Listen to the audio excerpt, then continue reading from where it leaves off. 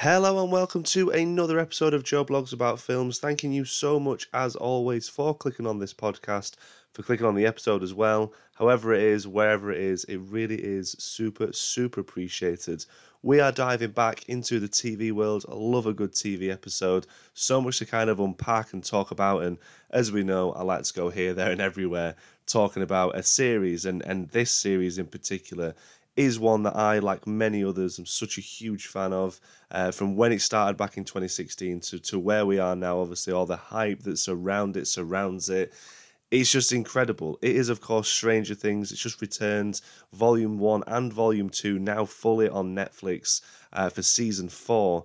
It's crazy to see where this series has gone, to see how much has progressed, obviously not only with the characters, but the scope, the budget, how iconic it is in the pop culture world. Like, you take some form of a track from like the 80s or whatever, and it can just be number one in the charts, obviously referring to how successful Kate Bush has done once again with Running Up That Hill. I think that kind of cements the status it has on that pop culture world, and I think the Duffer Brothers have always been absolutely dead on and done an amazing job with this series. The homages, the nods, the influences that they've taken from iconic films in their own rights from the 80s is something that I, as a fan of those films, as well as a fan of the classics, will never tire of. And Season 4 obviously still has those influences, but it's nice to see as well the Duffer Brothers really running with the Stranger Things being its own thing as well. You're going to always have those homages. Obviously, Season 1 heavily has those nods and influences, and Season 4 has them as well, obviously, with Vecna, this huge big bad. Obviously, looking forward to talking about him and, more inspiration like the likes of Freddy Krueger and such like that. But just Stranger Things, man, it's done so well. It's incredibly popular. So probably is a little bit daunting in a way to kind of sit down and talk about it and not try to gush too much about how much I love this show. But I really do, and I'm looking forward to diving into Season 4 because there is a ton to go over. As I've stated, the scope of this is huge. It's the biggest one that they've done. Obviously splitting it into 2 volumes is pretty massive in its own right, but the actual lengths of these episodes in Season 4, we're talking like every episode was over an hour. Every episode was close to an hour and a half. The last episode, episode 9, was 2 hours and 20 minutes, just short of 2.5 hours. So we're talking cinematic events, and that's the thing. Like I say, the one thing I always look at as well, as you know, if you listen to the podcast before, is I love the cinematography side of things, and it just all looks so good. Like, you can tell that they're running with that budget that Netflix have given them. Obviously, Netflix have lost a lot of subscribers, I would say, over the years. I think there's so many streaming sites out there now. Your Apple TVs, your Disney Pluses, Amazon Primes.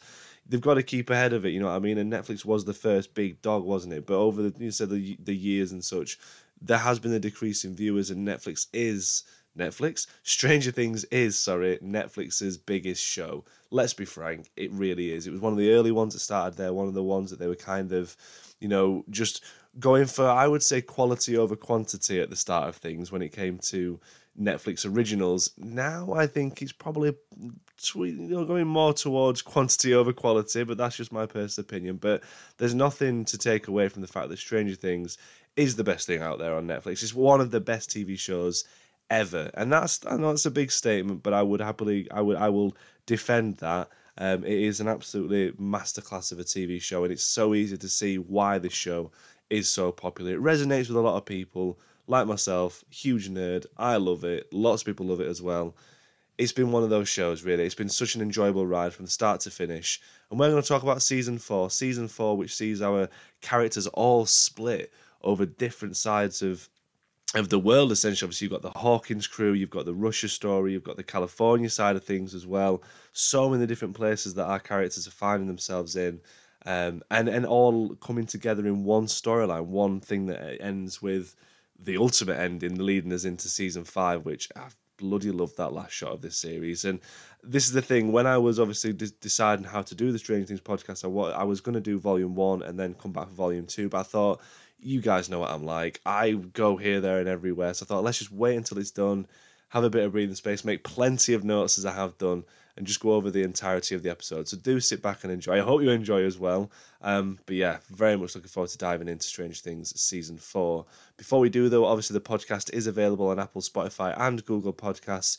Jump onto rss.com as well to find the podcast there. Also, Spotify, if you want to give us a like and a follow on there on Spotify, hit the notification button so you can be notified when new episodes are uploaded. Jump onto Facebook finally and search Joe Blogs About Films for the Facebook page to see again when new episodes are uploaded. But here we are, though, on this particular episode, talking about Stranger Things Season 4. Spoilers, obviously, from the get-go. If you've not watched it, I mean, what are you listening for? But if you've not seen it, again, sorry, spoilers within this episode. Because, like I said, so much to unpack. We learned so much in this series, and filling in gaps I didn't know needed filling in particular with the 11 storyline in this one. But the production value for this is unreal, this series. You know, the budget for each episode was something like $30 million an episode. Just to put that into some form of context, the first season of Stranger Things only had a budget of $7 million or something like that. So that's how much, and you can tell they've really ran with it as well. And the Duffer Brothers have made easily one of the better TV series that have been out there in a number of years. This series, for all its fantastic moments and dark tones and such, it is a very good series. It's not my personal favourite, but that's just me.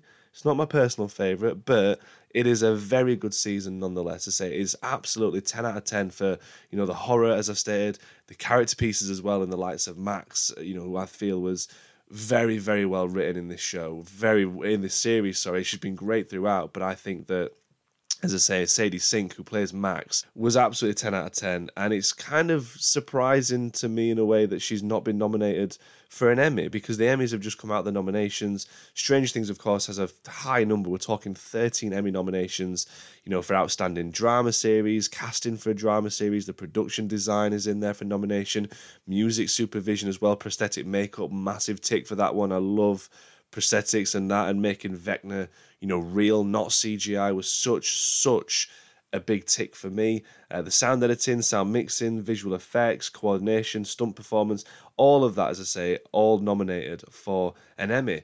It's just a shame that the actors haven't actually been nominated, because I think that if anyone, I say, I know that Millie Bobby Brown is fantastic as well as 11, but I thought Sadie Sink was tremendous in this, and I'm looking forward to going over a little bit more of that in this particular episode. But there you go. As I say, that's how well this TV series has done. Like I say, it was broke Netflix for a little bit when Volume 2 came out. You know what I mean? Like, it broke, I say, people trying to stream it as soon as it dropped.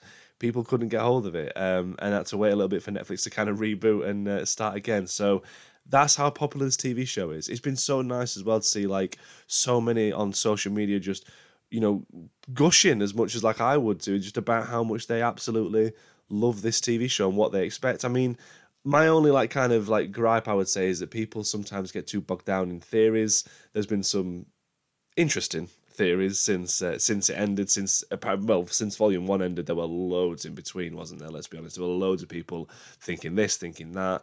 A lot of the theories that I saw, which were quite ridiculous, I was like, well, that's not going to come true. Why do people think this? Didn't come true anyway. So it's like, just let the Duffer Brothers will always surprise us. The Duffer Brothers know what they're doing. They said from the get-go as well that they wanted this season to be the Empire Strikes Back season of Stranger Things, and it's dead on that. You know what I mean? Like, it's, you know, most of the characters and heroes come out unscathed, but evil does win in this series. Vecna does essentially win. His goal, obviously, is to bring the Upside Down out of, obviously, that dimension into the right side up. And by the end of it, that's where we find ourselves. That is literally what sets up for Season 5. And I love that. I love that idea, saying that they wanted the Empire Strikes Back, and it does have that feel of it, especially that last shot, as I say, which I can't wait to talk to. We're probably going to be a while away before we get to that. And this is the thing, this is what I'm talking about. I go from here, there, and everywhere. Here I am already talking about one of my favourite scenes being the final shot, but there is so much that comes in between all of that, as I say. I will dive a little bit more into characters in just a moment. And this is the thing, I was also trying to work out how to do this. Should I split this up between characters, or should I split this up between kind of like locations and where we find ourselves?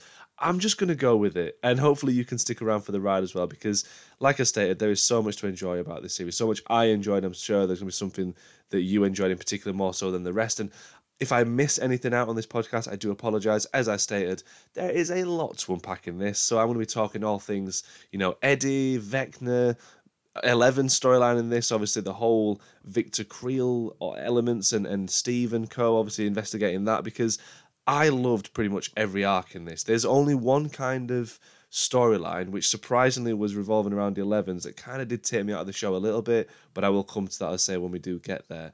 Massive shout as well, sorry, to Kyle Dixon and Michael Stein, who obviously have composed the music for the past 4 seasons of Stranger Things.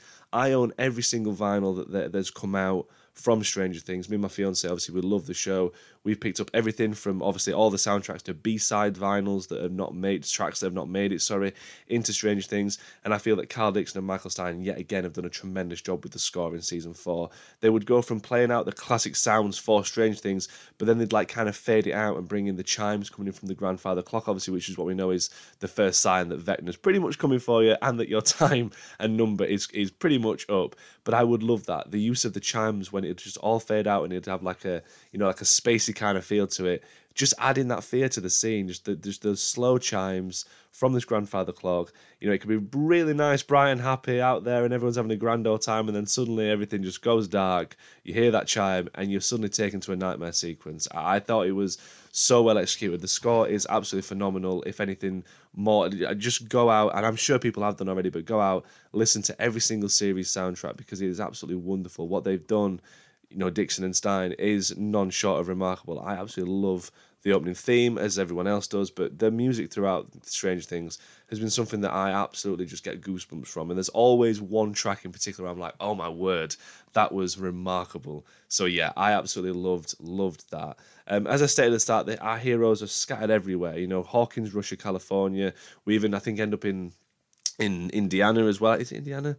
Brenner's back as well this season.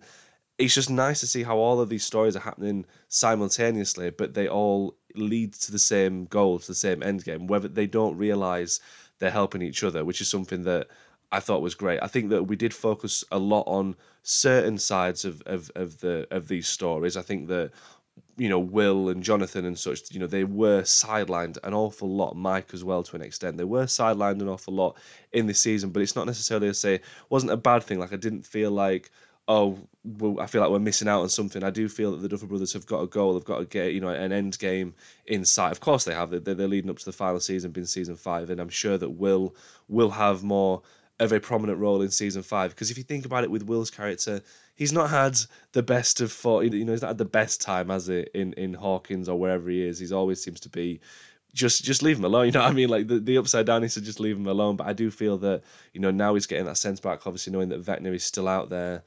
I do feel there's something more, because obviously the similarities and comparisons between, a young Vecna, which was Henry Creel, to Will is staggering, very shy, very, very quiet, keep themselves. I feel that something could happen with that. I'm not going to get bogged down into too many theories, but there's an argument to say that maybe Vecna will use Will almost as like a body per se, to possess almost, and to kind of take over, consume, and maybe go on from there. But again, I'm not getting bogged down into too many theories within this. What I want to talk about very briefly as well before we jump onto the likes of Vecna and such, is that I absolutely loved the horror elements of this. The horror has been ramped up hugely in season 4, whether it was the actual deaths, the visions that Vecna was putting into his victims. All of those transitions were brilliant. The kids could be here, there, everywhere. Just like you say, his victims could be just going about their regular routines. Suddenly, they're taken back to a memory that's absolutely horrifying, like the likes of the car crash or whatever, or anything like that. The deaths that happens to the teenagers, though, are straight up nightmare fuel. Bones snapping out of place, like jaws being pulled from one side to the other, and then next thing you know, their eyes are gone. It just looks like the life has been sucked out of them. Looks like by a Hoover. Like, you know what I mean? Like, straight up out like a Hoover. Just nightmare fuel. Absolutely just... It was amazing to watch, and it's nice to see that darker tone come into it, because we've had Strange Things get gradually darker over the years anyways, but this is like when you can tell that this is a TV show that's growing up with the audience, you know what I mean? A bit like how, and it's a completely different set of series altogether, but like how Harry Potter did it, when each film was getting progressively darker and more mature, because the audience was getting more mature as well, and they were growing up. I feel that Strange Things have replicated that as well, and it's not like it's completely too gnarly to watch or anything. I do think it works with this TV show and with this particular character, obviously being Vecna. I do think it works. It's just the horror, man, was absolutely off the charts. Like, I thought they did such a good job with it, the right level of horror, but enough to instill that fear and obviously concern over out of everyone, who is anyone of our heroes gonna have this happen to them?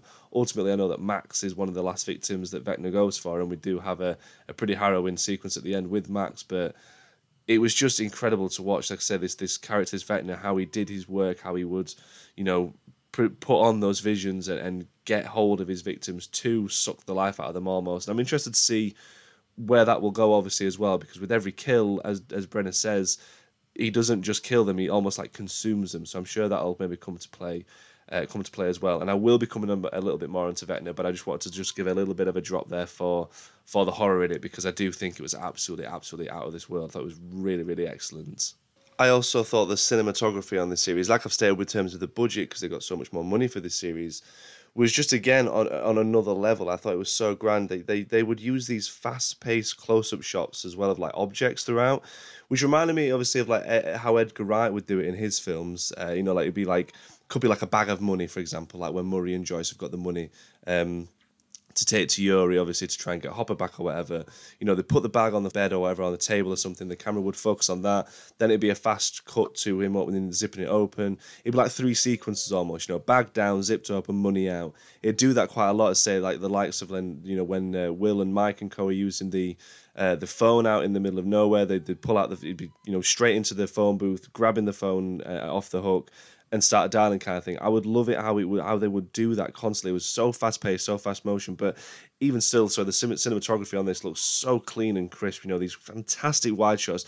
They utilize the locations of where they were really well. Like there'd always be a fantastic wide shot of where they were, say, whether again if that was following Mike and Will in the pizza van, this with Argyle and such, some great wide shots there. They'd come into frame obviously that way. Whether we're in Russia, so much to see. Like each location and each set piece is absolutely staggering. You know what I mean? Like you just can't believe that this is the same show we've been following for so long, because we are in such grander scales. The constant spinning of Upside Down as well. There's a great use of that as well when Eleven's trying to escape from the lab that she's in with Brenner, and she's running down the corridor away, and the camera just rotates around and such. I loved all of that. I thought they'd done such a great job. Just terrific stuff with the cinematography. Like some of the, like you've only got to look at one of the best shots of the sequence where you've got the kids in the right side up, riding their bikes away from the parents, obviously in episode 7. And then it'd flip, the camera would follow him upside down, and then we'd cut into the upside down, and we'd have Steve, Robin, Nancy, and Eddie on their bikes as well. Like it was just that flipping between Hawkins and the upside down was just wonderful. Like I said, I thought they've utilised everything. They've not wasted anything whatsoever.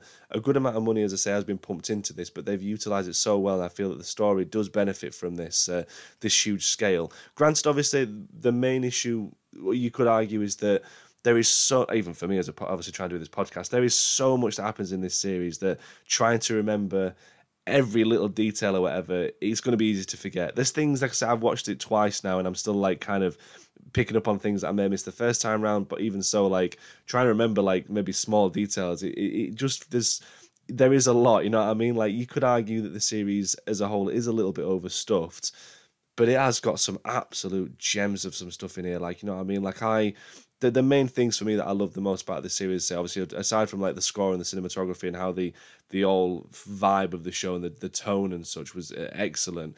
New characters in there like Eddie. Like I can't wait to talk about Eddie. You know what I mean? Like I can't wait to talk about Eddie.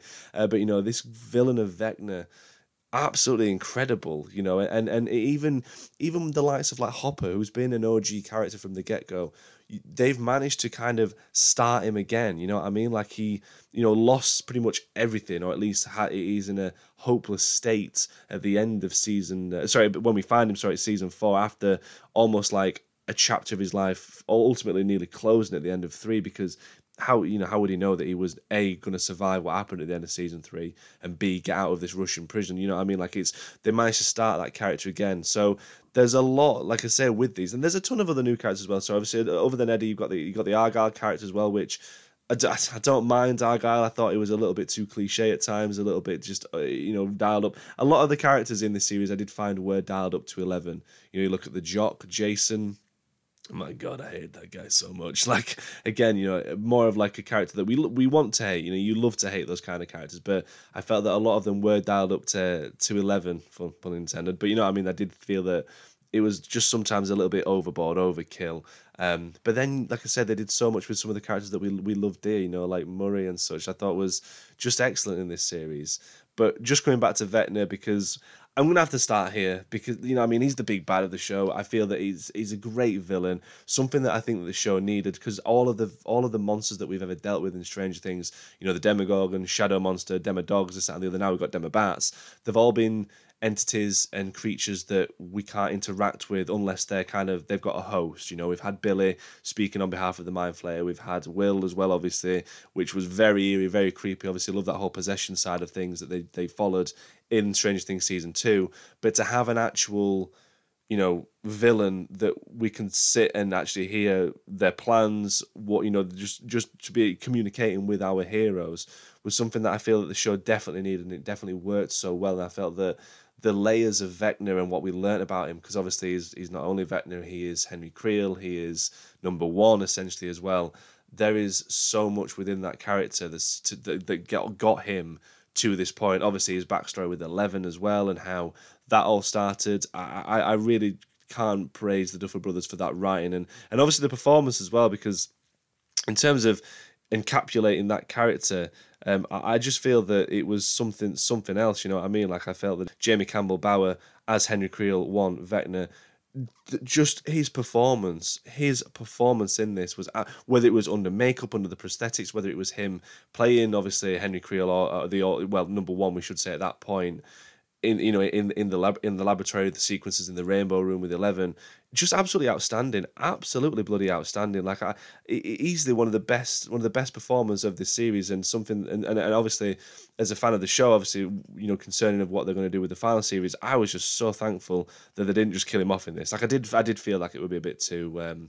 It'd be a bit strange to kill off this big bad, obviously, because it was like, is he like just a puppet for the Mind Flayer? Is he not? But no, it turns out he is the chap that essentially started everything in motion. You know, he's the one that created the Mind Flayer essentially. Oh well, not created, but you know, put him in that spider form or whatever, and then you know made the Upside Down, should we say? But absolutely unbelievable. It's such a great villain, and I've stated before, I love how they made him practically great prosthetics and well, I say, done for obviously the work with the prosthetics rather than having him as CGI, because I would have felt that it would have took something away. It brings him out more, like I say, he's so much more menacing, like intimidating to look at him. Obviously, to see those scars and the tentacles, obviously, which I know that they were added CGI at the end, obviously with the tentacles in his neck and such, but to see him just walking around with that huge hand claw. It just absolutely unbelievable how he looks, and it's so intimidating. Like I said, the design for him is very Freddy Krueger. Obviously, I know that they said it was a mix of Freddy Krueger and Pennywise. You can see that, obviously, more so Freddy Krueger, right down to that one hand that he's got, which looks very much like Freddy Krueger's glove from Nightmare on Elm Street.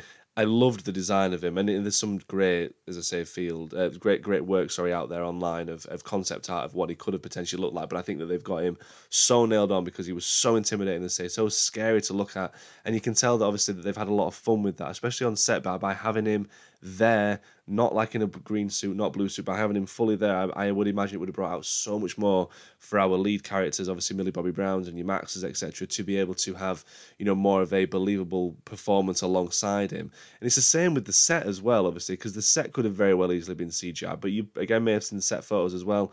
Vecna's lair, for example, everything was there. Like, yes, again, added CGI at the end, little bits, once the shots had all been done. But these sequences, obviously, of Max first entering the lair, obviously, it just made everything feel so much more real. And I just felt that everything worked so well behind that. Like, I love that wide shot when Max first gets in there, sees Vecna's lair for the first time, that use of blood red everywhere. It just enhances everything. Really, really excellent stuff. I felt that if they'd have gone, I'm sure they'd have pulled it off. You can see where they've worked with the CGI and such within the show, the Duffer Brothers, but practical is better. You know what I mean? Like they had, to get those sets nailed on, to get Vecna looking as intimidating as he was by using real prosthetics, by not having him as CGI, only made this series, even grander and greater. And this whole Nightmare on Elm Street inspiration homage for me was just absolutely. I embraced it. You know what I mean? Because Nightmare on Elm Street is probably one of the greatest, if not the greatest horror franchise for me, anyways. That is on a personal opinion. I love the franchise. I think Freddy Krueger is an iconic character, as rightly should be. But like I say, the Nightmare on Elm Street the Nightmare on Elm Street homages and such. Like the first kill for Stephanie in front of Eddie, literally the same, same as the first kill in Nightmare on Elm Street. Such a great inspiration for behind that. Obviously having her be lifted up to the ceiling and thrown about and such, and then having obviously the kill happen. Obviously the bones breaking, this, that, and the other. Just shocking. Like I felt he's so terrifying. Like he literally can attack you anywhere, and I think that's again something very Krueger like. Obviously, I guess that the flip side of Freddy Krueger is he attacks you in your dreams, whereas Vecna doesn't even need that. So on some level, he's even more terrifying than Freddy Krueger. There's something so eerie about like how, for example, you look at when Dustin's telling Eddie about the Upside Down, and then we get to see like the flashing between the Upside Down and Vecna in his lair, just doing his business or whatever. And the music as well, and just all adding to this very, very terrifying moment. I just thought that he literally say he as much as it is inspirational from Krueger, take nothing away from the like almost originality of this, because he can get you wherever you want. And just finally, my last touch on Nightmare on Elm Street homages, I would say that the boiler room as well in episode 7, when Henry, when number 1 meets 11 in their plot to escape. All of that, I was like, this is just great. But like just the way that Vecna's just like following like characters. When Chrissy, I think, is first in the house, obviously with Vecna walking down those stairs, the silhouette of him, it's just Freddy Krueger. It's literally something from Nightmare on Elm Street. I was like, this is amazing. Obviously, on top of that, you've got an amazing story for Vecna and his motives behind it all. Like the origin for him is unbelievable. It's so wild. Finally get an explanation why Hawkins is the center of everything.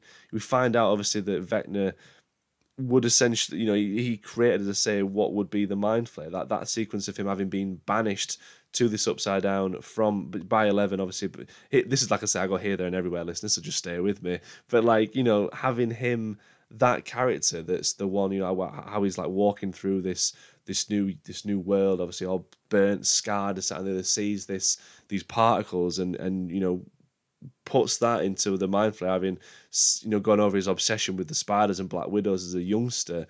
I just thought that was great. Like I genuinely did think that the whole backstory of him being unhappy as a child, being happy with mundane life and humans, and how he felt there should be more to life, and discovering he had powers, he was able to read other people's minds and see their secrets. And then once he'd seen obviously what his father had done within the war, obviously he was in France, I think it was World War One, when he'd ordered, say, a raid or whatever on a particular whereabouts that he thought was helmed with opposition soldiers. Turns out it wasn't. It was just full of obviously just like normal citizens. Ended up killing a baby obviously within its crib. Obviously we get that horrifying moment of him seeing in his vision the crib on fire, rocking away.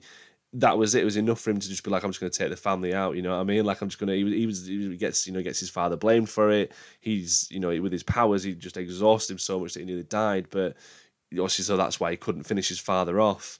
It was very Amityville Horror, that as well. I felt like this whole house and the whole them thinking that there was a demon in. Obviously, that's the other side of this whole series that I love so much, was the investigation. Robin and Nancy, going to the library, whatever, to do the research on the Creel killings and working that out. But I did feel that the use of those flashbacks to go back to that era in the 60s or whatever it was, I thought was wonderful. Like it's, like I said, very Amityville Horror, and having him then locked away in a mental institute.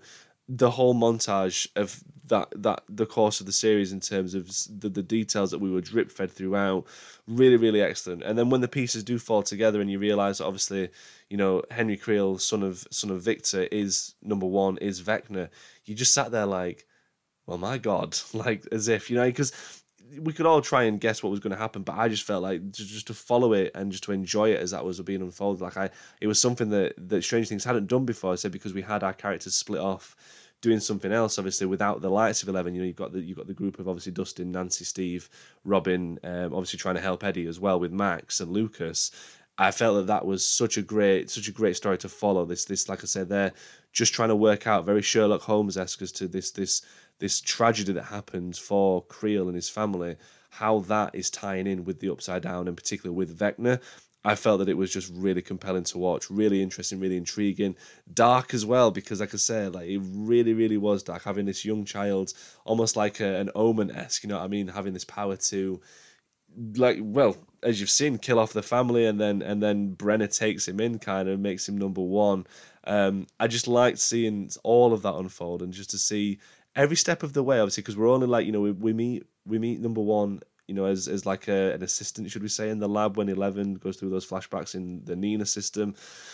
I just liked finding out these things as they were drip fed to us, and I do feel that Vecna was such a compelling character. And like I've stated before, Jamie Campbell Bower absolutely nailed his performance. Like, just with the way he would like manage to like shape his eyebrows or whatever, you know what I mean? Like when he goes from this lovely, charming, nice, warm character, like when we're introduced him for the first time, the older version of Henry, before we actually know who he is in that rainbow room.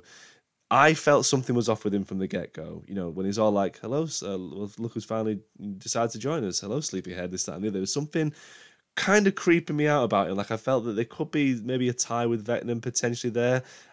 He was very kind to Eleven. You could sense that he, in a way, was testing her to see whether she could potentially be an ally for him.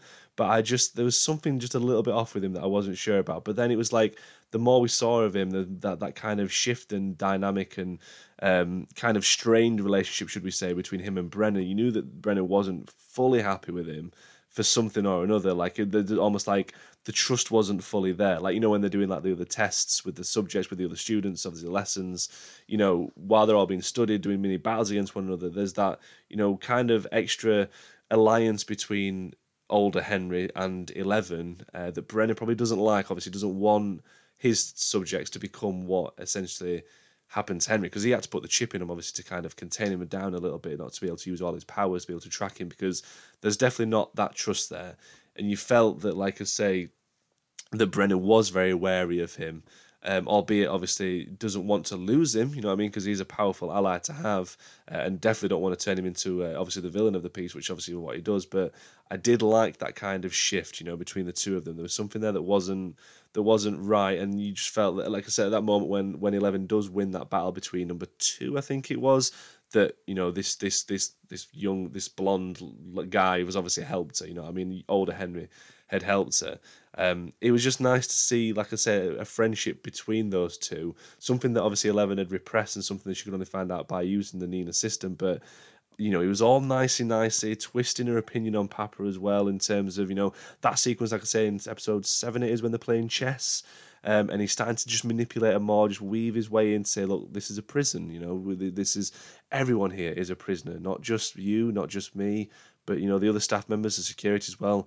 This is not okay. Brenner is the bad guy. We should actually, you should escape, you should get out. And then once she removes that chip from him in that boiler room, you just knew things were going to go tits up. You just knew. And like I say, hats off to Jamie Campbell, but I can't praise him enough. So there's a ton of fantastic performances, but I do feel that he did such a fantastic and staggering job, you know what I mean, in terms of being this big bad, being the villain, but not only that, being like going from this kind of almost like misunderstood character that's had done some pretty bad things in the course of his life, but obviously by being brought in with Brenner and being, again, being one of the first test subjects, you can tell it's like almost he wanted more. Vecna, I should say that Henry wanted more from life. He didn't like everything. So I think that it's a gift that it's a blessing, that he was given this gift of all these powers. But I think that the fact he's been almost, taken advantage of is enough, and obviously a prisoner as well, to the extent, is enough to kind of push him down that route of there can only be him. He then goes off on this absolute bloody massacre and kills all these kids once the chip's been destroyed. And it's like that, you know what I mean? Like, what just, he's now full on evil, you know what I mean? Lovely and warm towards 11 when they first meet, twists everything as much as he can do, but he's a genuinely terrifying villain, genuinely terrifying. And Vecna, say, once he is in that full form, full Vecna form, I was just absolutely blown away. So to see that transition as well, to see 11, when she says no, obviously when he's asked to join her, pushing him against the wall, Hamar obviously nodding back to obviously the first Stranger Things season when she takes out the Demogorgon, pushing him in. And I like the fact that the season starts with this. We start with the aftermath of the massacre. We don't really know. We just think that 11 has just ended up killing all these kids as a youngster. Brenda's obviously seething by it, but then we learn obviously more about it. And then even like those blanks as well, obviously the fact that Brenner has been using all along from the get-go, the obviously 11 and such, to try and find Henry, to find out where he ended up in this other alternate dimension, I thought was great. I thought it was a really nice touch to it as well. Like I say, it's filled in blanks filled in these gaps that we didn't know that were there. You know what I mean? It's one of those where I have a big thing with TV or films, whatever, sequels, that is, try and force in, different plot points, different things, different ideas, or like stuff that happened in the past that, whoa, we didn't know about this, and this. But when it's forced, it's clear that it's forced. When it's not, and it flows naturally, it's this, you know what I mean? Like, and I think that the Duffer Brothers, they have thought about, you know what I mean? They were like, they've always said they wanted a big bad in Stranger Things, obviously with Mind Flayer being one of them, but there was always going to be someone that would be like that general that Dustin mentions or whatever, and this is Vecna. It's just great to see that over the years I've been able to think, right, okay, well, this is how that's going to fit in, this can how this fit in. It all just flows really, really excellently well. And I felt that Vecna, like I say, was just absolutely incredible. It requires 4 kills to be able to bring the upside down to the right side up. The details presented by Brenner as well when he's going over that and discussing that with 11, amplifying that with the pencil and talking about, there's going to be cracks and everything breaks. That was great as well. That really kind of cemented as well in episode 8 just what could potentially be happening to Hawkins if everything does go wrong. Granted, that is what essentially happens. We do get the cracks, we do get everything, we do get hell on Earth. I just felt that the stakes of this season were so high, and having someone so menacing, so terrifying, so evil, and so like straight up twisted as Vecna, it's one of those where he can't be reasoned with now. He's too far gone at that point. 11 tries doing that in episode 9 when she's saying, you're not the monster, Papa is. But he's like, no, this is who I am now. Like, I wanted you to join me now. I just want you to sit there and watch as I take over. I'm going hell for leather now. I do think he's such a great villain. I'm so glad they didn't kill him off. I'm so glad. I thought it was epic and a fantastic sequence to have Nancy as Steve and Robin, set him alight, this, that, and the other. Thought that was amazing. All of that plan was great. Obviously, it doesn't all go to plan, but most of which does work out for them. They know that, obviously, just like Elle, when she's entering and going into the trance, should we say, to air quote, she's her physical presence is in a very vulnerable state, as to his Vecna, while he's doing his thing, while he's it's hooked into his tentacles and looking for the next victim, or this, that, and the other, or like in the last episode, he's fighting in his mind, obviously, or in Max's mind, I should say, against 11. That he is his physical state is in a vulnerable position. That's where they try to get him. That's where they think they're going to get him. And it's that kind of like classic horror trope of the villain's on fire. He looks like he's going to be taken out. Our heroes are going to win. He's fell out of a window. Let's go see if the body's there. No, it's gone. It's classic move, isn't it? It's something that I was like so happy. I was like, he can't be dead. He can't be dead. No, he's definitely not. He's going to be here in season 5. I thought that they just did so well with Vecna. I'm probably going to be talking a bit more about him as well over the course of this episode, a bit more, I say. But the main thing is that, yeah, big fan of him, and just how he has worked into the story has been excellent. So let's jump to our main hero. Let's talk about 11's storyline in this one, because she goes through an awful lot this series. Obviously, there's also there's not only her relationship with Mike, obviously, that's on a bit of a tester, should we say, like obviously almost a breaking point. But she's also reunited with Brenner, with Papa, having ultimately believed he was dead at the end of season 1. I do believe that the Duffer Brothers did say all along that they were going to plan on bringing him back. I'm sure I've read that years ago as well, that the plan was eventually to bring him back. I just didn't think it would be. I thought if anything it'd be flashbacks. I didn't think it would be the fact he survived the Demogorgon attack. But we didn't actually see a body. We didn't see that, so I guess they're following that whole that old TV trope. But I just felt that I enjoyed certain parts of Elle's story. I didn't enjoy all of it. I think that having her going through a lot of struggle in this new area that she's in, as I say, that the new city that she's in, being bullied, this, that, and the other. I thought that all of that was going to build to something, maybe more so, maybe build towards her gaining her powers back. I didn't exactly know it would in the way that it did, because ultimately it does. She retaliates against the bully, gets arrested for it, then gets picked up, by the Hawkins Lab Co. Dr. Owens, that is, as well. Great to have him back. I thought that was excellent. I absolutely love having Sam Owens in. He's kind of like the good cop to Brenner's bad cop, the two doctors there. But I thought, yeah, really great having those. But sorry, 11's story I felt was a little bit, as I say, she's struggling to cope with the new life that she has. The bullies in this were absolutely horrendous, and they deserve everything that they got, you know what I mean? Like, the fact that she was lying to Mike as well about her life there in the letters, this, that, and the other, it's almost like to not cause any concern for Mike, or that, that she is fitting in well when she's clearly not. She states, obviously, in a later episode after all of that, that no matter where she goes, when she's talking to Mike, when they're having their kind of fallout, that she doesn't fit in. There is a lot of beauty and a lot of heartache in Elle's story this season, with Mike. They're at a crossroads. They've said that their relationship's been really tested at this moment, and it could break their relationship. She doesn't think that Mike loves her anymore, nor does Mike think that Elle needs her anymore. You know what I mean? Like, it's one of those that they've both got fears of losing each other. It's like they're pushing each other away when they don't have to do that. They couldn't do any. They both literally couldn't be any more wrong about each other. They love each other. They share what they share. Sorry, is too strong. And it builds up to that brilliant sequence, when Elle is in the freezer in the pizza or whatever is the freezer of water, when she's piggybacking to try and save Max, and Will's telling Mike, you have to tell her everything, tell her that she is the heart, as I've stated before, just tell her everything, and he has to tell her he tells her everything. He tells her that he loves her, that she's a superhero, she can fly, this, that, and the other. That it's such a beautiful and touching moment, really powerful. Again, amplifies that beauty and that love that they have for each other that obviously started in season 1. He says it himself, my life, changed and started the day that I met you in those woods.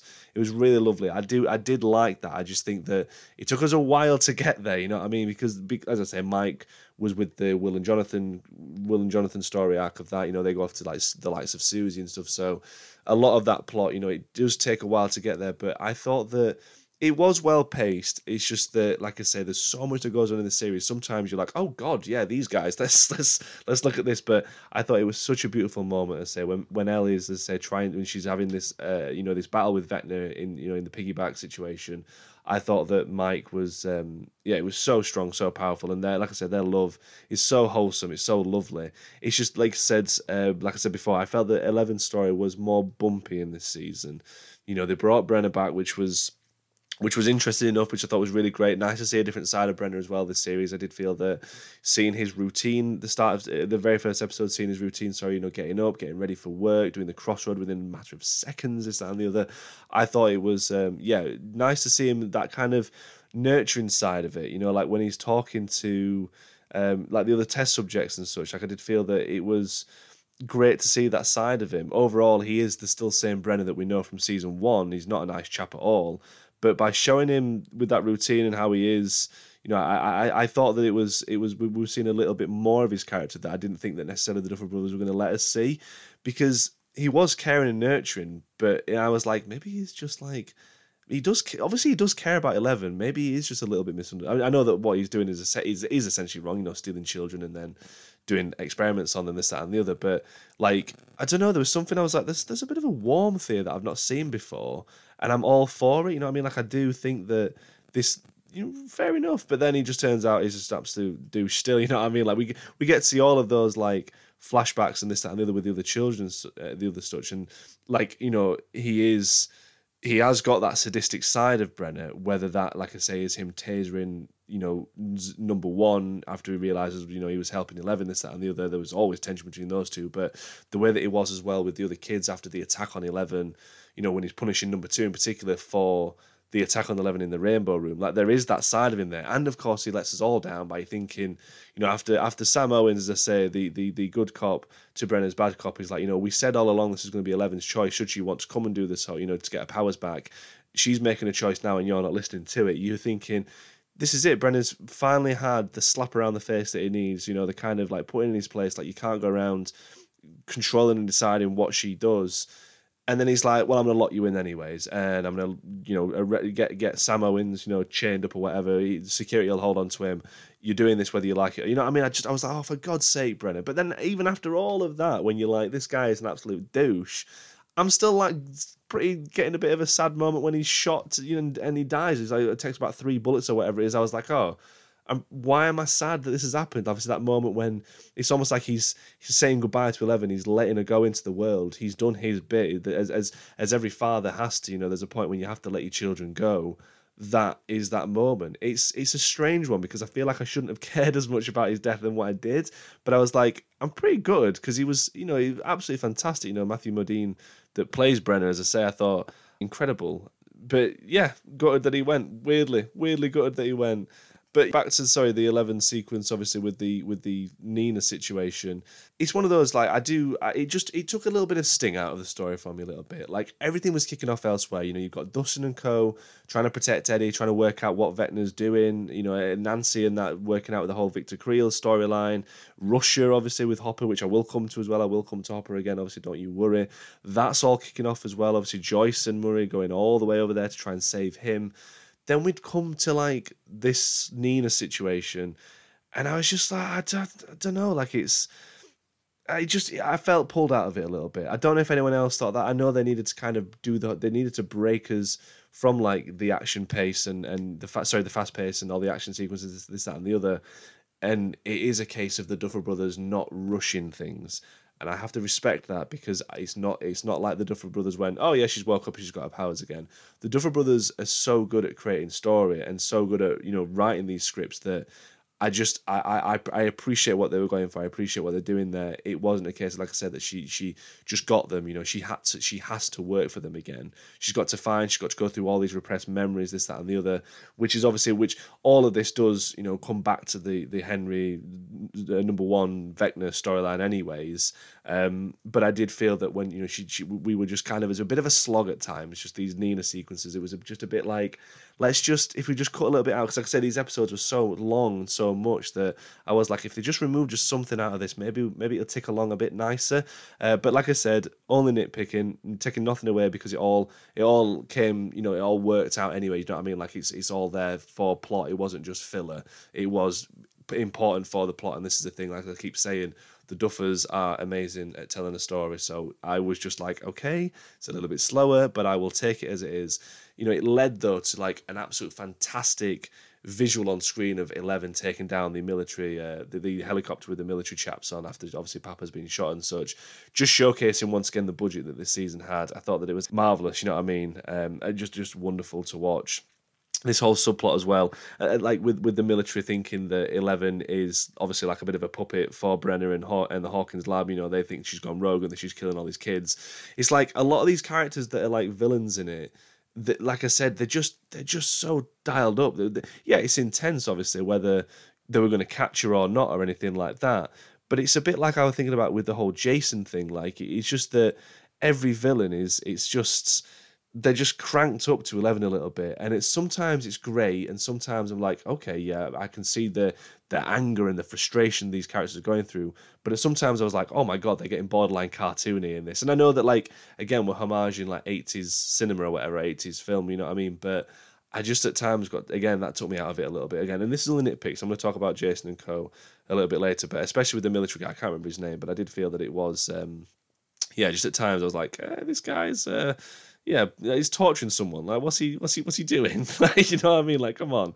But yeah, I thought the 11 storyline was pretty. Like I say, it led to a fantastic visual, let's say, with the helicopter being taken down. The moments at the end, obviously, Millie Bobby Brown's performance when she thinks, obviously, and saves. Well, at first Max does die, but brings her back, kind of thing. I thought it was so strong, like really strong.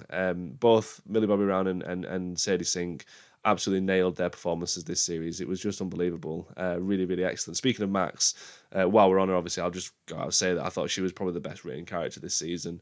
I thought that her dealing with the grief, the loss of her brother, you know, Billy, just really strong, really well performed. Again, written so well by the Duffer Brothers. The struggle that leads to, obviously, the standoff with Vecna, absolutely the sequence of her, you know, running up the hill, escaping his lair is just beautiful.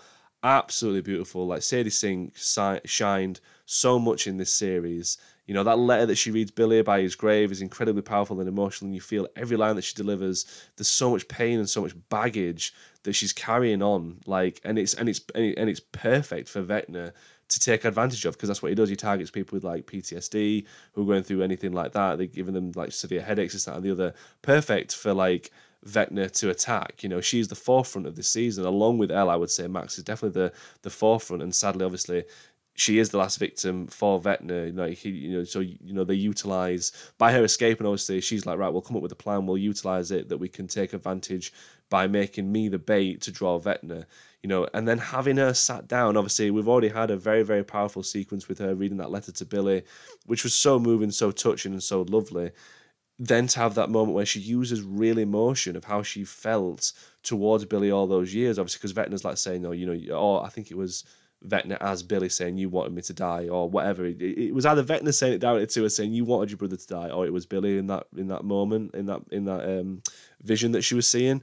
And then by her having that actual, genuine moment of her sat down in Vecna's in the Creel house saying, I did. I wished him dead all the time. Like I wished that when I was growing up that he did have a stupid car accident and that this that he would be out of my life. She's been carrying that around with her as well. So it's not only like, the grief of loss, but it's the grief of her emotions as well. Almost like she's sat there like, I used to think this, which was wrong. But we all have those kind of moments. We all look back when we lose someone and think, maybe if I'd have done something a bit differently or like something else to amplify, that I did love them so much more kind of thing. I wish I could change something, but I thought it was really strong. I thought that she was ultimately one of the best characters, if not the best character in this series. It was absolutely amazing. I thought that Sadie Sink deserved the nomination for something at least, but sadly it wasn't to be. Like I've stated in the finale, she does fall victim to Vecna, but not before she goes out with some outstanding performances and set pieces where she finds herself, like in the snowball sequence when she's being hunted by Vecna. That's the place that she goes to feel safe, obviously to get out of those horrible and horrifying memories or whatever that Vecna is trying to push upon her once again. That intense sequence of Vecna almost making that final kill. We've got Lucas being tackled by Jason and they're having a scrap and it's like, just get out the way, mate. Like, just, you know what I mean? Like, it's so like frustrating because Lucas again is another character that I feel this season has gone so up and down. Like, he was obviously trying to be, with the popular kids, trying to get with the basketball team, this, that, and the other. Kind of, the friendship was fracturing almost because he didn't want to be, like he said, he didn't want to be bullied anymore. Caleb McLaughlin, who plays Lucas, I think did a standout job once again. I think he had, some great screen time, but also got to kind of, I don't know, showcase his acting talents more so in this series. We've got a lot of humour in there as well, sprinkling, and his line delivery is always excellent as well. But I did feel that he was a real, again, another high point of the series. Because like that moment again, just coming back to Max when she gives him the letter, and obviously they're walking up to, she's going to the grave, I think, just before she reads the letter to Billy, and he's like, I don't need a letter, I don't want a letter. I see you now. Like I wasn't there, you did nothing wrong. I was in the wrong, but I see you now. Again, lovely moment, and ignoring obviously and cementing that their love for each other again, just like obviously in the later of the series with Mike and 11. I felt that connection there, and it amplified even more so by having just a little motif of running up that hill playing in the background slowly. Like Lucas knows he messed up there, man. Like he was just like, you're the person that I want to be, and so obviously by almost losing Max again at the end. Both performances in that sequence, like Lucas's horror is absolutely staggering. Like, I know there's been a lot of improvising as people have shared online and such, but you could feel like that he was just running with that emotion, like Max, saying that she doesn't want to die, I'm not ready to die yet, this, that, and the other. She's broken bone, blind, bleeding from the eyes kind of thing. Like, really, really powerful and so emotional, Lucas just crying out for help.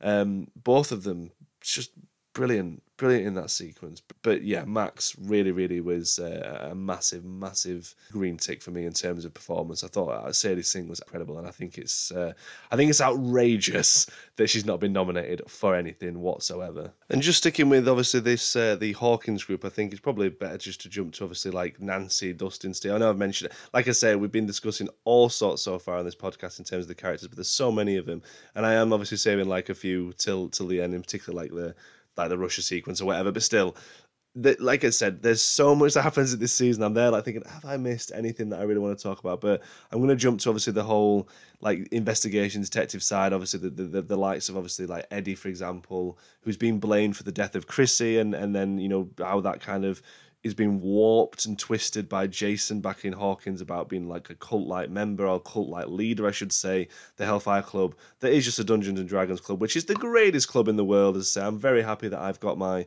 Hellfire Club t-shirt, as I'm sure many others as well are fans of that. Like, all of that being twisted and warped. There's so much that's happening back in Hawkins. You've got these kids that are being killed, and how that all links back to like Victor Creel, which was fantastic to have obviously Robert Englund, the fantastic and brilliant actor Robert Englund, who played Freddy Krueger, of course, playing Victor Creel. How that all kind of works and is towards what's happening with Vecna. Sorry, I think that it was something that I've said before, like I wasn't necessarily expecting, but I loved so much was like having Nancy, Dustin, Steve, Robin, Max, and Lucas and Co and Eddie, or all working together, working out what happened, all the deaths that happened in the '60s in the houses, and how that is brought up to speed with. Yeah, brought up to speed with what happened with Vecna and such. Steve and Robin, obviously, they're working in the video store now, which is I love where they're working. It's obviously Last was Scoops Ahoy. Now we've got them working at the video store, which was just great for like I said, for a film fan such as myself and as many others to look around that video store they worked in and spotting other films, film posters. Like one of my favorites that was in there was the National Lampoon's European Vacation. There's a Freddy Krueger cardboard cutout. Gremlins, there's a Gremlins one on the desk as well. I was like, this is great. This is absolutely wonderful. And just like Steve always like ended up being the babysitter. We do get that fantastic shift where by taking Robin away and putting her with Nancy, and that whole kind of, as it's heavily kind of hinted at throughout, that there are feelings and I should say feelings re-emerging, should we say, from Nancy towards Steve. Steve has always loved her, like has always loved her, and still does love her, as he does state in The Upside Down that he has never stopped. He's had that vision of having kids, and that Nancy was the mother of his kids, this, that, and the other.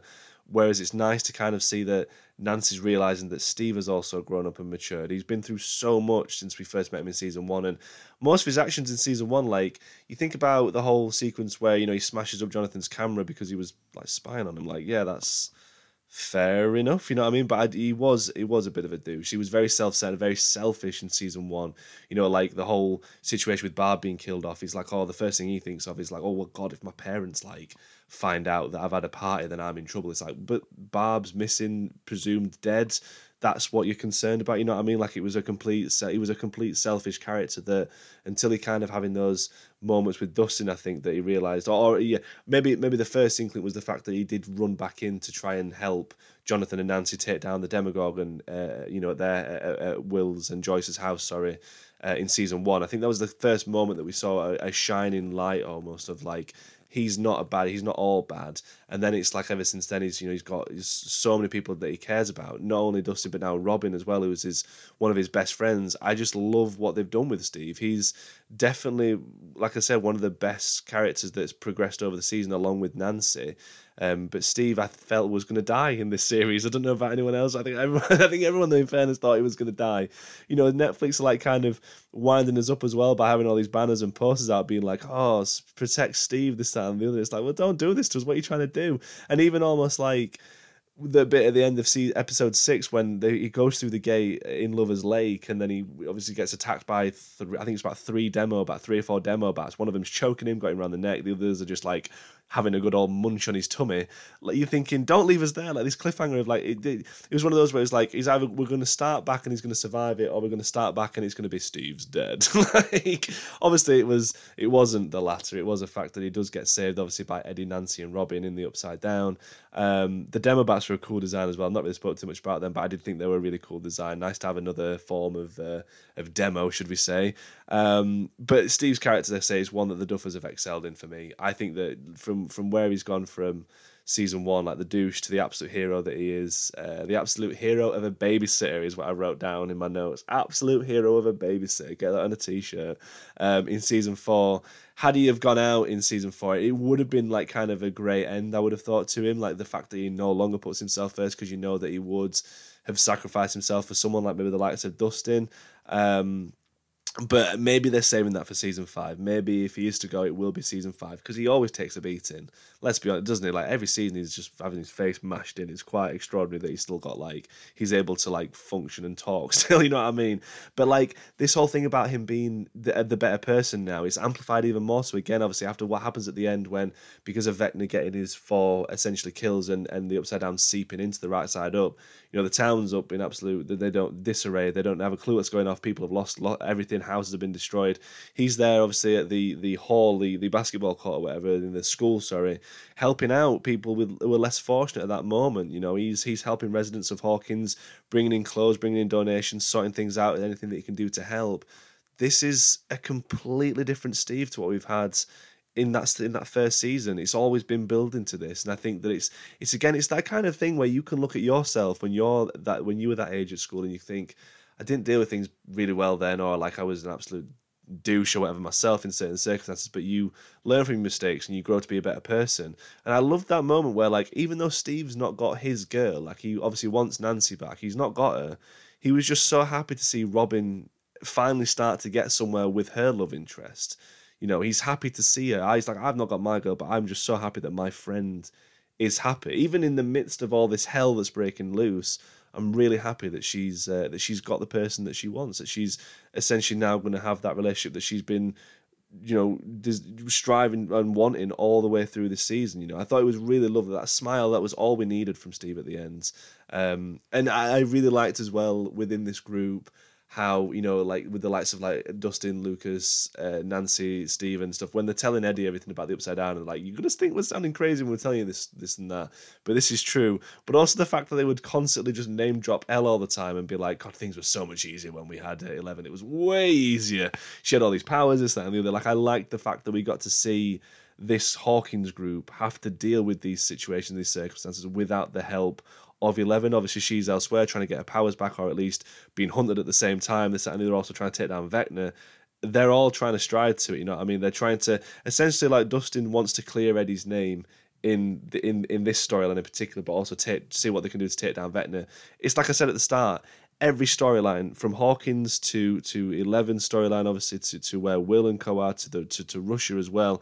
They all have a hand in this overarching story of Vecna and the Upside Down and how they can stop it, this, that, and stop what the plan, what Vecna's plan is. They just don't know it, and I thought that was ace. I thought it was a really, really strong plot point. Anyways, just touching, obviously we spoke about Nancy. I mean, Nancy's always been the leader of the teenagers. Like, she's really grown as a character over the 4 seasons, just as much as Steve has. But I would say that Nancy's become just such a badass, man. Like, seriously, like Steve is a badass of a babysitter, you know. But Nancy's a pretty badass now. Like, you know, she's keeping guns, she's packing, you know. I mean, like, this is ridiculous. What they've done, the same character that was, you know, a little bit too shy at the first in season 1. Like, she's now turned into essentially, I felt like she looked like Ripley. I don't know about anyone else, but I was like, this is like Ripley from Aliens in that last episode with the wardrobe that she had on, the costume she had on. Sorry, like the sawn-off shotgun when she's running in, throwing all the petrol bombs or whatever at Vecna, popping a few shots at him, this, that, and the other. It is amazing to see where Nancy's come from, and I thought it was also really, really excellent that Vecna was the one that showed Nancy the vision of what was to happen to Hawkins. Obviously, his vision of, you know, this army of monsters in Hawkins. It's nice as well because Nancy clearly is a character name chosen from Nightmare on Elm Street. The lead character, obviously, Nightmare on Elm Street is a Nancy. So I like that as well, that we get that kind of, at least that minor interaction between the Fred Krueger inspiration, obviously, of Vecna, sorry. And then you've got Nancy in there as well. I thought it was really cool. Obviously, it's like, tell 11 what you see, this, that, and the other. I thought that was such a great moment. Say something else for Nancy, because it was like, is Nancy gonna get killed off? You know what I mean? In that moment at the end of episode 7, you know, when she's in that trance again. You know, I felt that her friendship with Robin is one that again can shine even more so in season 5 and excel even more. Like, I think that it was great in this series. You know, there's that kind of like little bit of just, it's just jealousy, isn't it? She just thinks that Robin and Steve are a thing, and she's got those feelings back for him. It was nice to see that kind of be put to bed, and those two be very, very, very good together. Obviously, like, I thought that, you know, the sequence when they're speaking to Victor Creel, obviously Robert Englund, was so eerie. So Silence of the Lambs as well, when they're walking down that corridor in obviously at the mental institution. I thought that it was a great storyline that Nancy was given once again. She's come so far from the character that we first met in season 1. She is shooting up monsters in the Upside Down, you know what I mean? And obviously, who knows what's going to happen in season 5, because I do know that the Duffer Brothers have said that obviously, that they want to try and pair up characters with the characters that they were in for season 1. So they want to bring the group back round full circle. So yes, Nancy, another fantastic character along with Steve. I thought that they'd just been given some great storylines as well. But I want to talk about my boy, Eddie Munson. This guy, absolutely, just what a character. You know, people, we always take to the new characters in Stranger Things. They always do a fantastic job, you know, stand-up job with introducing new characters that we love, that they love to kill off. And Eddie, sadly, is the one that goes out this season. Joseph Quinn portrays Eddie Munson, and he just, I just loved everything about him from the get-go. That whole sequence, the speech at the start, like what a new arrival when he's talking to, when Mike and Dustin have to try and tell that Lucas isn't going to be joining them for the Hellfire Club, or at least they want to change the date that they were doing the Hellfire Club on so they could go to his basketball. Like the energy that Joseph Quinn has as Eddie, like when he's doing the whole sequence, walking around the cafeteria, does the devil logo with his tongue out, obviously aiming at the absolute douche that's Jason. I just thought he was so good. I loved every moment that he was on screen. The energy that he brought to it was absolutely amazing. It was just brilliant. Like you get those lovely warm moments with Eddie that you didn't get really much with anyone else. Never change Dustin or whatever he says to him in episode 9 or 8, whichever. Like just he's such a lovely character. He's the character that's in the wrong place at the wrong time when it comes to Chrissy being possessed by Vecna. His performance in that sequence, though, is shattering and terrifying. You can see it. You see the fear. You feel the fear across Eddie's face when he's screaming.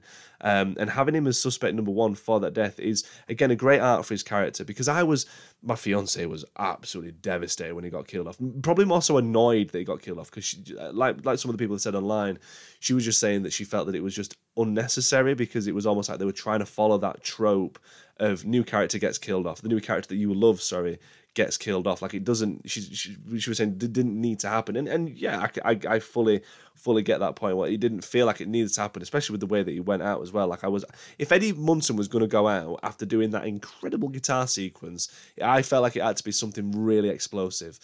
Like naturally with this character arc, it would maybe come to the end within this series, and that he wouldn't run away anymore, which ultimately did lead to his death. Like all the way through. He says to Dustin at one point when they're near that huge rock or whatever it's called, and saying that, and I do the thing that I do now, which is run away. It's constantly been following him, constantly been that black cloud over him throughout the season. Yes, he would no longer run away, and he would stand up and face the demons almost. And sadly, that's what kills him. I think, let's be honest, when he threw Dustin back into the right side up and then he chopped the the rope off, should we say, to go back in, I think we all knew that this was going to be, his number, again, was up. But like, yeah, I can see why it was. I mean, I was gutted beyond, you know what I mean, that he went, not to run away from that situation that he found himself in the Upside Down. Like, I get it. I was just gutted. But like I said, having him as suspect number one for the death of Chrissy, he was one of those that it was great that we got to see that he isn't the villain that he was painted at. He's just a kid, wrong place, wrong time. But he never gets cleared of the accusations, which I find heartbreaking. Even after his death, like he doesn't get his name cleared. He is just straight up the suspect of what's happening to Hawkins, pretty much, like I said, because of Jason and the whole mob mentality of having, this cult, devil worshipping or whatever that's following Eddie's Hellfire Club. I liked that take of it. I did like it. I was gutted and sad that like I say, none of that got cleared up, and that people do still on some level maybe think that he is the reasoning behind it all. Like Jason saying, oh, like Eddie was pushed too far. He's like, his fantasy was playing D&D, and then he just took it too far. Now he's off killing people. But the thing is, obviously, with this whole kind of devil worshipping thing, this was something that did happen back then, and it's easy for someone like Jason, who is very narrow-minded, to think that would be the reason why. Like it's not as straightforward. I mean, if anything, nothing is straightforward within Hawkins and the Upside Down, and kids being possessed, this, that, and the other, like, and killed off. But like, it's not as it can't be as straightforward as like just a random murder. It has to be something to do with like spirits or this, that, and the other. But I did like that touch, even though I hated Jason. Like, I thought it made sense for his character to jump to that kind of conclusion with everything that's happened over the years in Hawkins. And like I said, though it's horrible, as horrible as a fan to see Eddie not make it in the end, it was in some way a fitting conclusion for him to not run away, to do that, to what he did. And my God, like I said, that master of puppet sequence, as soon as he started hitting that riff, I was just like, I'm in my bloody element. This is incredible. Like Metallica, like, yes. It was just mind blowing. Like, knowing that Joseph Quinn as well learnt 90% of that track. There's some fantastic behind the scenes work as well of him rehearsing for that. It just makes it even more badass. You know what I mean? Like, everything except the solo is what he played on guitar and such. And I thought he was I thought it was amazing. Like, there was so much warmth to Eddie that it was right to his core. He was a good person, you know, the outsider, the misunderstood one kind of thing, the fantastic music taste. Wow, just so good. So gutting that he didn't make it. And like I say, it makes that sequence when Dustin's having to tell his uncle about his death even more heartbreaking, you know, that he was still Eddie right to the end. And that was probably the most emotional that I felt throughout the season, was that sequence. I was gutted when he died. I wasn't like sobbing or anything, but definitely tears were flowing when Dustin was telling his uncle about him. Just talking about all that at the end. I thought it was just incredibly moving, incredibly powerful. And again, like, just the emotion range within this season and what the Duffers have wrote. I just think, Jesus Christ, guys, like, steady on. You like, how can you top this? You know what I mean? Like, I thought it was absolutely fantastic. I thought it was a very, very moving moment. But, you know, Eddie coming out with all of these, you know, quotes and references, like I say, like saying that the Shire is on fire and like you're asking me to go to Mordor and such. I absolutely loved that character. Like, the way that he was, this whole eccentricity to him, you know, like when Erica is joining up on the Hellfire Club and he's like, and she starts like giving him lip and he's like, well, it speaks or she speaks or whatever he says or something. It was just an absolute dream, an absolute delight as well to have on screen. And Joseph Quinn, really gutted that he's not made it to season 5, because I just feel that he would have been so good to have again in the next season. But yeah, not to be. But we still have some amazing moments with Eddie in this series, and yeah, I still can't get over the Master of Puppets situation. Just so good. But whilst we've obviously been talking about this whole mob-like mentality and you know, people blaming Eddie for the death of Chrissy and the death of the kids in Hawkins, let's just quickly touch upon Jason before we go to Russia and talk about Hopper and such. I hated him. I absolutely hated him. He loves a good microphone, doesn't he? Loves a good microphone speech. Everything that he did was like just so aggravating, so infuriating. Like, he just a character that just you love to hate. And he himself was pushed to obsession, you know what I mean? Like, over what had happened with Chrissy. Made some extremely irrational decisions, even after, like, he watches his own friend, you know, get pulled up out of the lake and killed in the trance by Vecna. Whilst Eddie was swimming away as well. Let's remind ourselves that Eddie falls off his boat into that whilst this kid is, you know, so far into the air.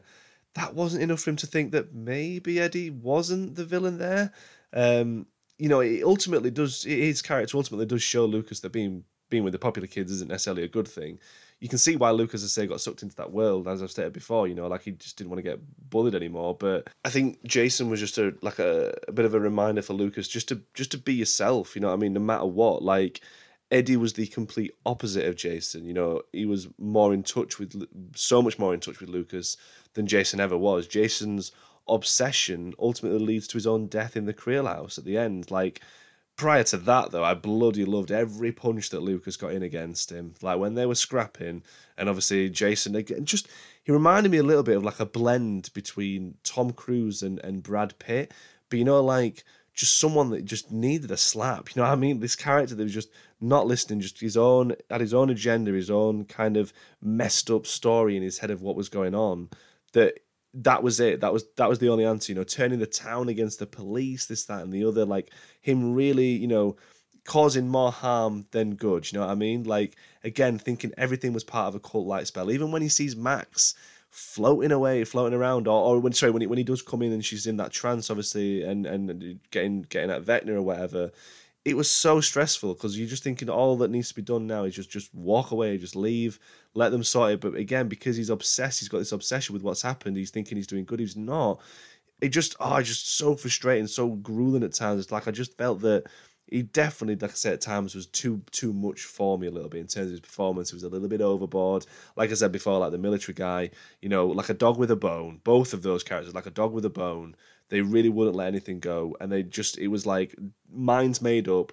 Get to it, like whether it's torturing people, like when Jason, goes over to the rest of the Hellfire Club out there where they're doing band practice and just has like swinging punches and throwing kids about this, that, and the other.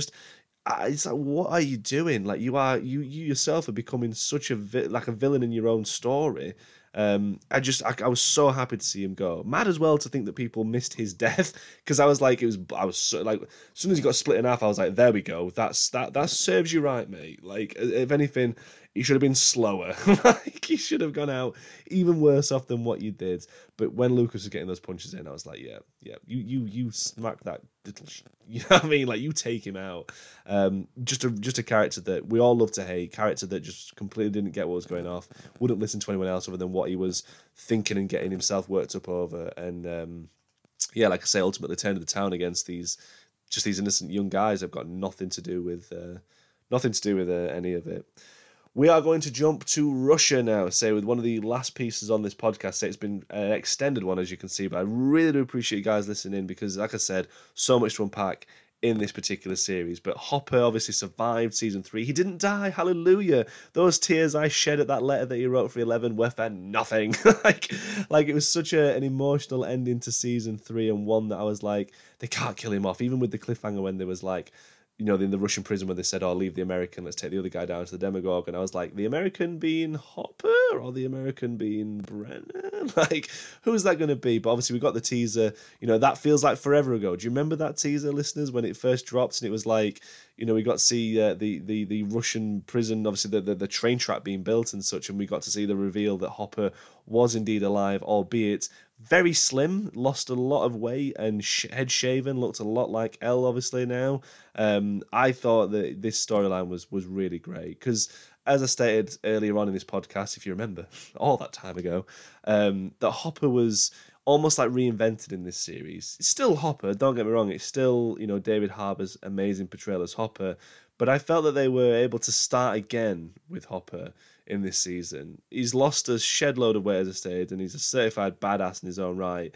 But with him being trapped within that prison and trying to find a way out, like, we were able to look inwards more with Hopper. You know, like, he was able to look at a lot of his life choices, a lot of what's happened over the course, and the people that he felt that needed him. Like he says, doesn't it, to Enzo, great character, like I said, Enzo is the Russian guard, that like he was under the impression, or like that he told himself, rather convinced himself, that everyone needed him, whereas that was a lie. Like, he needed 11, he needed Joyce, he needed Hawkins, he needed all of that on the back of what had happened with his daughter Sarah. And I thought that again was really touching, because it's, again, we're filling in gaps and blanks that we didn't know needed filling, didn't know that they were there. But this sequence of him, you know, opening up to Enzo, saying that he worked, you know, he was in the Vietnam War, and his unit was unknowingly mixing chemicals for Agent Orange, and those in the unit, that they were doing so with just like kitchen gloves on, no masks, no nothing, obviously breathing in this toxic gas. They would then go off and try to have lives of their own after this war, and then kids were being developed, you know, with disabilities and illnesses, and in Hopper's daughter's case, you know, Sarah was diagnosed with cancer. It was a very strong moment, I felt, within the season, to see that vulnerable side of Hopper. You know, him losing his daughter, and him saying it was, you know, painful for her, this, that, and the other. And ultimately, although his wife never said with words that she blamed him for it, she did, you know. And so him almost being able to father 11, you know, it means a great deal to him. It was a second chance for Hopper that he'd always wanted. You know, he wanted to be a father, and the relationship between him and Elle in seasons 2 and 3, obviously that father and daughter, you know, relationship was wonderful. You know, it was, and then it was taken away from him too soon. It's like he's then accepted this fate in prison, that he's getting what he's deserved. That almost like, is there any more fight left in him?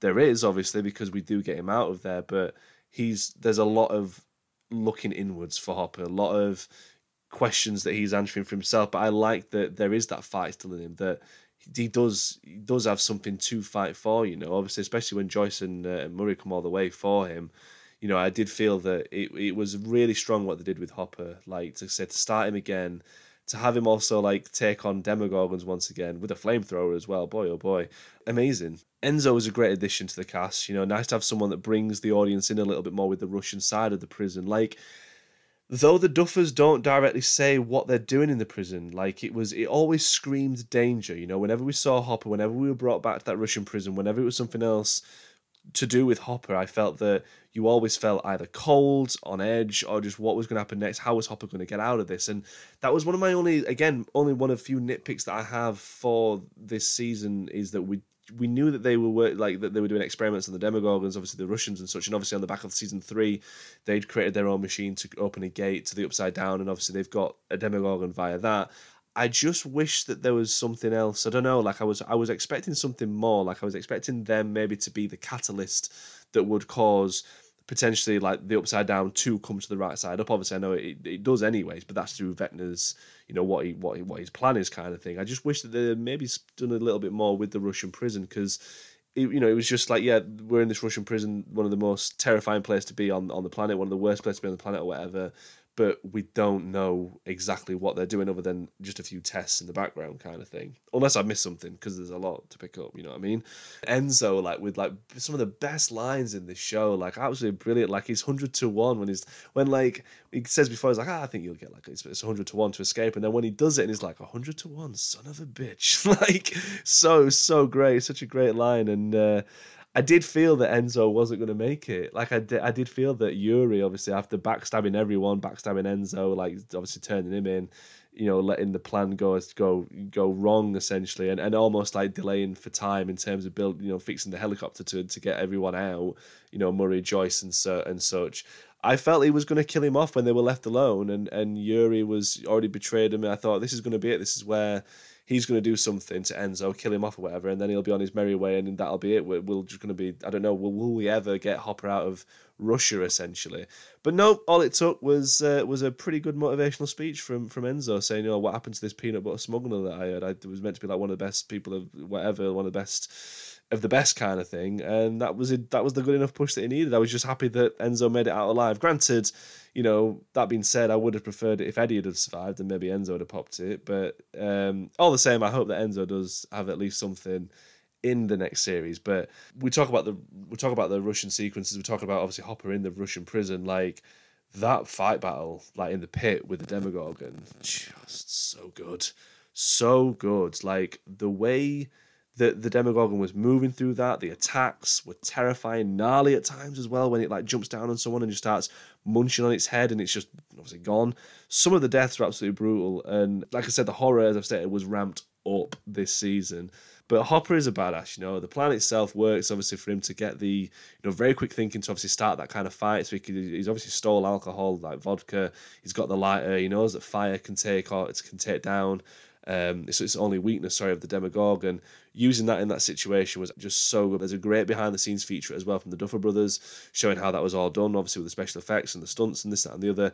Do watch that as well. It is so good. But I just thought that whole pit sequence was fantastic. And obviously then on top of that, you've got Hopper running around with a flamethrower in Volume 2. I thought, like I said, the Russian sequence was really good. I've read articles online where they were saying that they should have kept Hopper dead and that it didn't need to happen. It was just a needless storyline of back and forth. But I thought it was brilliant. I thought it was really great. I appreciate other people's opinions about stuff. There's things on this that I've said in this podcast where people thought, well, I didn't enjoy that as much or whatever. But I just felt that the Russian sequence was really great. Just so good to have Hopper back. And now that he is back, obviously, with Hawkins, and like I said, the reuniting with Joyce, God, it was so wonderful. Such a tender moment, like such a lovely moment, like the weight of that, the slow motion when she sees him and then they have that hug, and it's like, he just can't believe it. You know what I mean? Like, and we also get them a smooch. They have a smooch, and that's been building for years and years. It's nice that they're finally looking like to be in a relationship, something that we've wanted, obviously, as fans from the get-go. Just a lot happened with Hopper. Like I say, a lot of looking inward, a lot of character development for him, and it was so good to see, like I said, them start from scratch with him. I did think that it was really, really excellent what they did with Hopper in this particular season. Looking forward to having him back in Hawkins. Looking forward to, like, the town being like, oh, he ain't dead, you know what I mean? Like, he maybe, because he's a hero still in Hawkins, he saved Hawkins, obviously, at the end of season 3, so to have that back was great. I think the only characters I've not really spoke about, and because there's not really too much to say, because they were sidelined, is Jonathan and Will and Argyle and such. Jonathan and Will, obviously, more so sidelined than Argyle, who is the new character. I do think that Will got a fantastic ending towards the season, by, like, when he's talking to Mike, saying, I can feel Vecna again, this, that, and the other, like, I can feel him. It could be like it was with the Mind Flayer. Like I said, it could be that they're setting up more so with Will in the next season. Will also obviously got a really strong moment, with Mike in the car, where it was essentially, it was him telling Mike how he loved him. You know what I mean? Like, it was him, saying how he felt, but doing it in a way that it was towards how Elle felt about Mike, because Mike was obviously questioning everything, showing the painting that Elle had him commissioned, and him saying, "Look, you're the heart of the group." It was Will confessing his love for Mike, and it's something that he's obviously struggling with, something that he's still struggling with, and obviously we get that again a really strong moment between Jonathan and him when they hug, and it's that moment was really tender, really strong.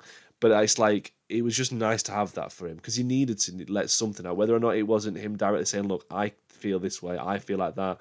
I did feel it was a really, really strong moment in that car sequence, and I think Noah Schnapp is just so good as Will, really good as Will. Obviously, Jonathan and Nancy are at a bit of another couple that are a bit of a crossroads where they don't know what's going to happen for the future. Obviously, Jonathan and Nancy agreeing to go to one college or whatever together, but it turns out they're going to be going to separate ones. Obviously, Jonathan keeping that a secret. Him again thinking like he's going to be holding Nancy back, obviously from confessing that to Argyle, this, that, and the other.